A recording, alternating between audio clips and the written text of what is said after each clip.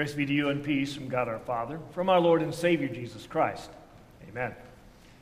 We'll turn our attention just to one verse to reread from our second lesson, Acts chapter 13, verse 47. This is what the Lord has instructed us. I've made you a light for the Gentiles, that you may bring salvation to the ends of the earth. We pray. Lord, may the words of my mouth and the meditation of our hearts be acceptable to you, our rock and our Redeemer. Amen. We tend to focus a lot on Abraham and Abraham's descendants. The names Abraham, Isaac, Jacob, David, they just roll right off our tongues. We know them so well. We've heard about them in Sunday school lessons. We hear about them in scripture readings in church. We know a lot about Abraham and his descendants, and rightly so, because God had promised that it was through him all the nations would be blessed. And the more we know about these men from the scriptures and the promises that God gave them, the easier it is for us to recognize who the Savior is. But sometimes we get the wrong idea, and sometimes we fall into the trap that many at the time of Jesus fell into. We tend to think that maybe God was only concerned about Abraham and his descendants. Of course, that's not true. He's always been concerned about all people. In fact, his very first promise of the Savior was given to Adam and Eve, the parents of all people. And he's always had people who were believers outside of those descendants of Abraham.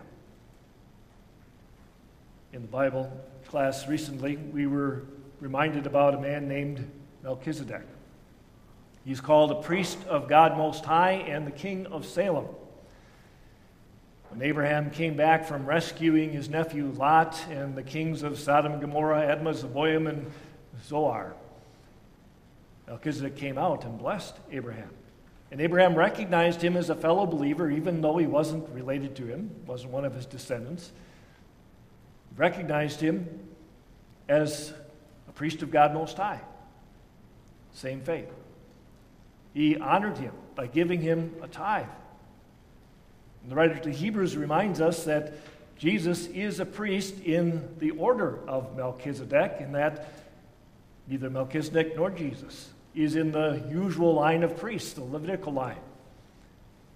And just as Abraham honored Melchizedek as greater than himself by giving him a tithe, Jesus is greater than Abraham. That account reminds us that God has always had believers who were outside of the family of Abraham. Our Old Testament reading reminds us that the Queen of Sheba, when she heard about the wisdom and wealth of Solomon, had to come and check it out for herself. She had to see if it was true, all the things that she had heard about him. She said, "Your wisdom and wealth surpassed the report which I heard." But even more importantly, she said, "May the Lord your God be blessed, who is pleased to put you on the throne of Israel. Because the Lord loves Israel forever, he made you king to administer justice and righteousness." Now, we can't say for sure if she was expressing true faith in the God, but at least we can say that she acknowledged the one true God.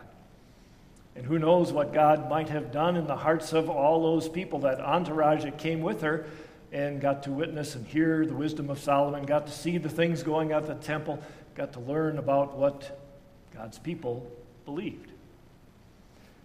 God used the blessings showered on David and Solomon to attract people to that one place on earth where he uncovered his glory most clearly, where he revealed himself most clearly, the temple. Every day at the temple, he made sure people understood how salvation would be won. Sacrifices repeated day in and day out, over and over and over again, pointed out that salvation would be won by an unblemished, substitutionary, bloody sacrifice in our place. As the descendants of Abraham became more unfaithful, God found ways to continue to get his word out to people who weren't descendants of Abraham, to the Gentiles.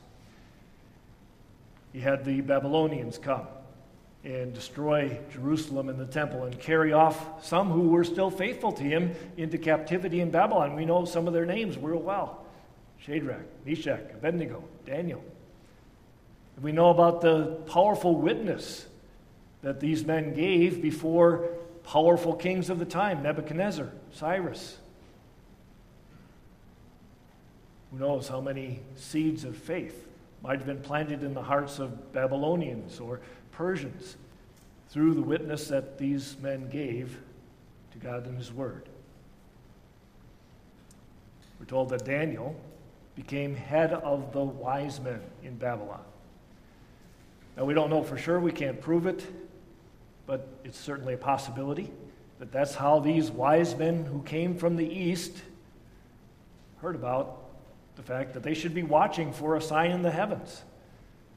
Could have been that centuries before, Daniel wrote something down that was passed on from generation to generation, and that's how they knew to look for it. But even if it wasn't through Daniel, they did come, and they worshiped. They demonstrated the faith of Abraham when they kneeled down and worshiped a helpless baby as their Lord and King.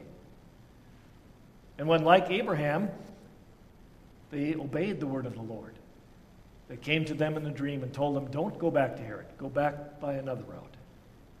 They obeyed the word just as Abraham had before them. What a contrast they are, these non-descendants of Abraham, these Gentiles, to the descendants of Abraham of the time. Some great faith compared to such little faith. Up to this time, the time of Jesus' resurrection and ascension, it seems pretty clear that God's primary strategy for spreading his word was what we might call a come strategy. He used the blessings that he gave to Abraham and his descendants, and even the location of the promised land, that little strip of land between the Mediterranean Sea and the desert that the two great powers of the day had to pass through in order to trade with each other or in order to do battle with each other. They had to come in contact with God's people to learn about who the true God was, to rub elbows with descendants of Abraham who could share with them the promise that God had given of the Savior. After Jesus' resurrection and ascension, there's a notable shift because Jesus very clearly tells his disciples to go and make disciples of all nations. And when they seemed reluctant to do that, he allowed a persecution to come to Jerusalem, and he scattered believers, and then we're told that they shared the word of God, the good news about Jesus, wherever they went. And then God took that persecutor, Saul, and brought him to faith and appointed him to be his apostle to the Gentiles. Paul became commissioned by the church in Antioch, the first place, we're told in the Bible, that people focused primarily on reaching Gentiles with God's word. They commissioned him and sent him out on his journeys. And he traveled through what we call Turkey, Greece, went to Rome as a prisoner. When he was released from prison, he wanted to go to Spain, might have made it that far, proclaiming the good news about Jesus, saying that he's not just the Savior of Abraham's descendants, but he's the Savior of all people because he's the fulfillment of the promise to Adam and Eve. Our reading for today reminds us that he carried out this mission to the Gentiles by going to the Jews first. Now, that doesn't mean that the Jews were better people or that they deserved to hear it more than anybody else. It's just that they had the written word of God, and they had the promises in writing. And God wanted them to know that he had been faithful, and he had kept those promises. But he also wanted the good news to go to the Gentiles. He wanted them to know that Jesus came to be a light for all people. For God so loved the world, right? Not just the descendants of Abraham, but all the descendants of Adam and Eve, everybody, that he gave his one and only Son. Jesus is the atoning sacrifice, not just for our sins, but for the sins of the whole world. God has graciously uncovered his plans. He has revealed his plans to us. He's enabled us to hear his promise to Adam and Eve, to Abraham, Isaac, and Jacob, to follow that promise and to follow the fulfillment of those promises throughout his inspired word, and enable us to recognize that Jesus is the fulfillment of that promise. He has worked in our hearts, just as he did those wise men, with the faith of Abraham.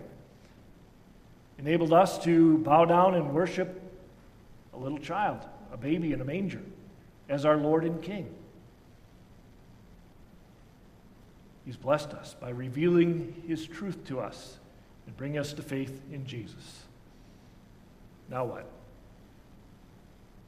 Jesus makes it clear that he doesn't want us to fall into the trap of thinking that salvation is only for our little group gathered here today. He clearly says he wants all to be saved and come to the knowledge of the truth. And he has clearly shown and said how that's supposed to happen. Those who know him, those for whom he has uncovered himself, are to be salt and light in the world, to be the city set on the hill. So that there will be people like the Queen of Sheba who notice there's something different there. There's something that those people have that maybe I want to have.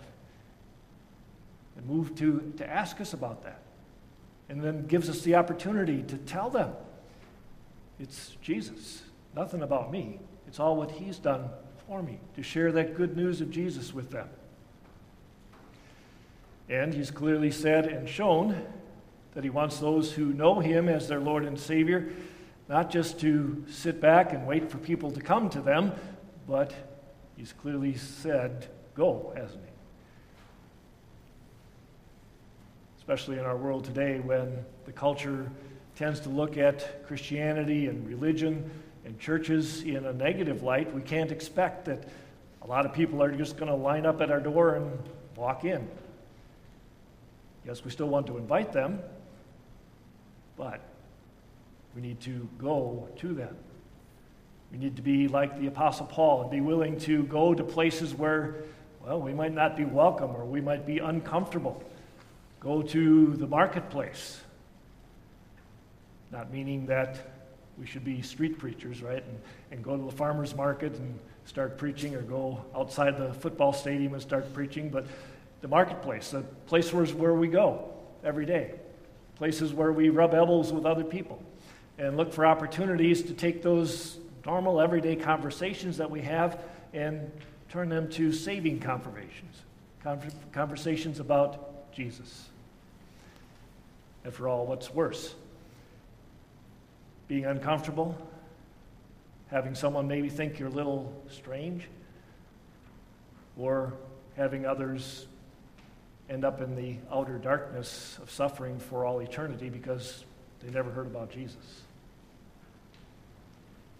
Remember, it was in response to rejection by Abraham's descendants that Paul and Barnabas fearlessly proclaimed, "This is what the Lord has instructed us.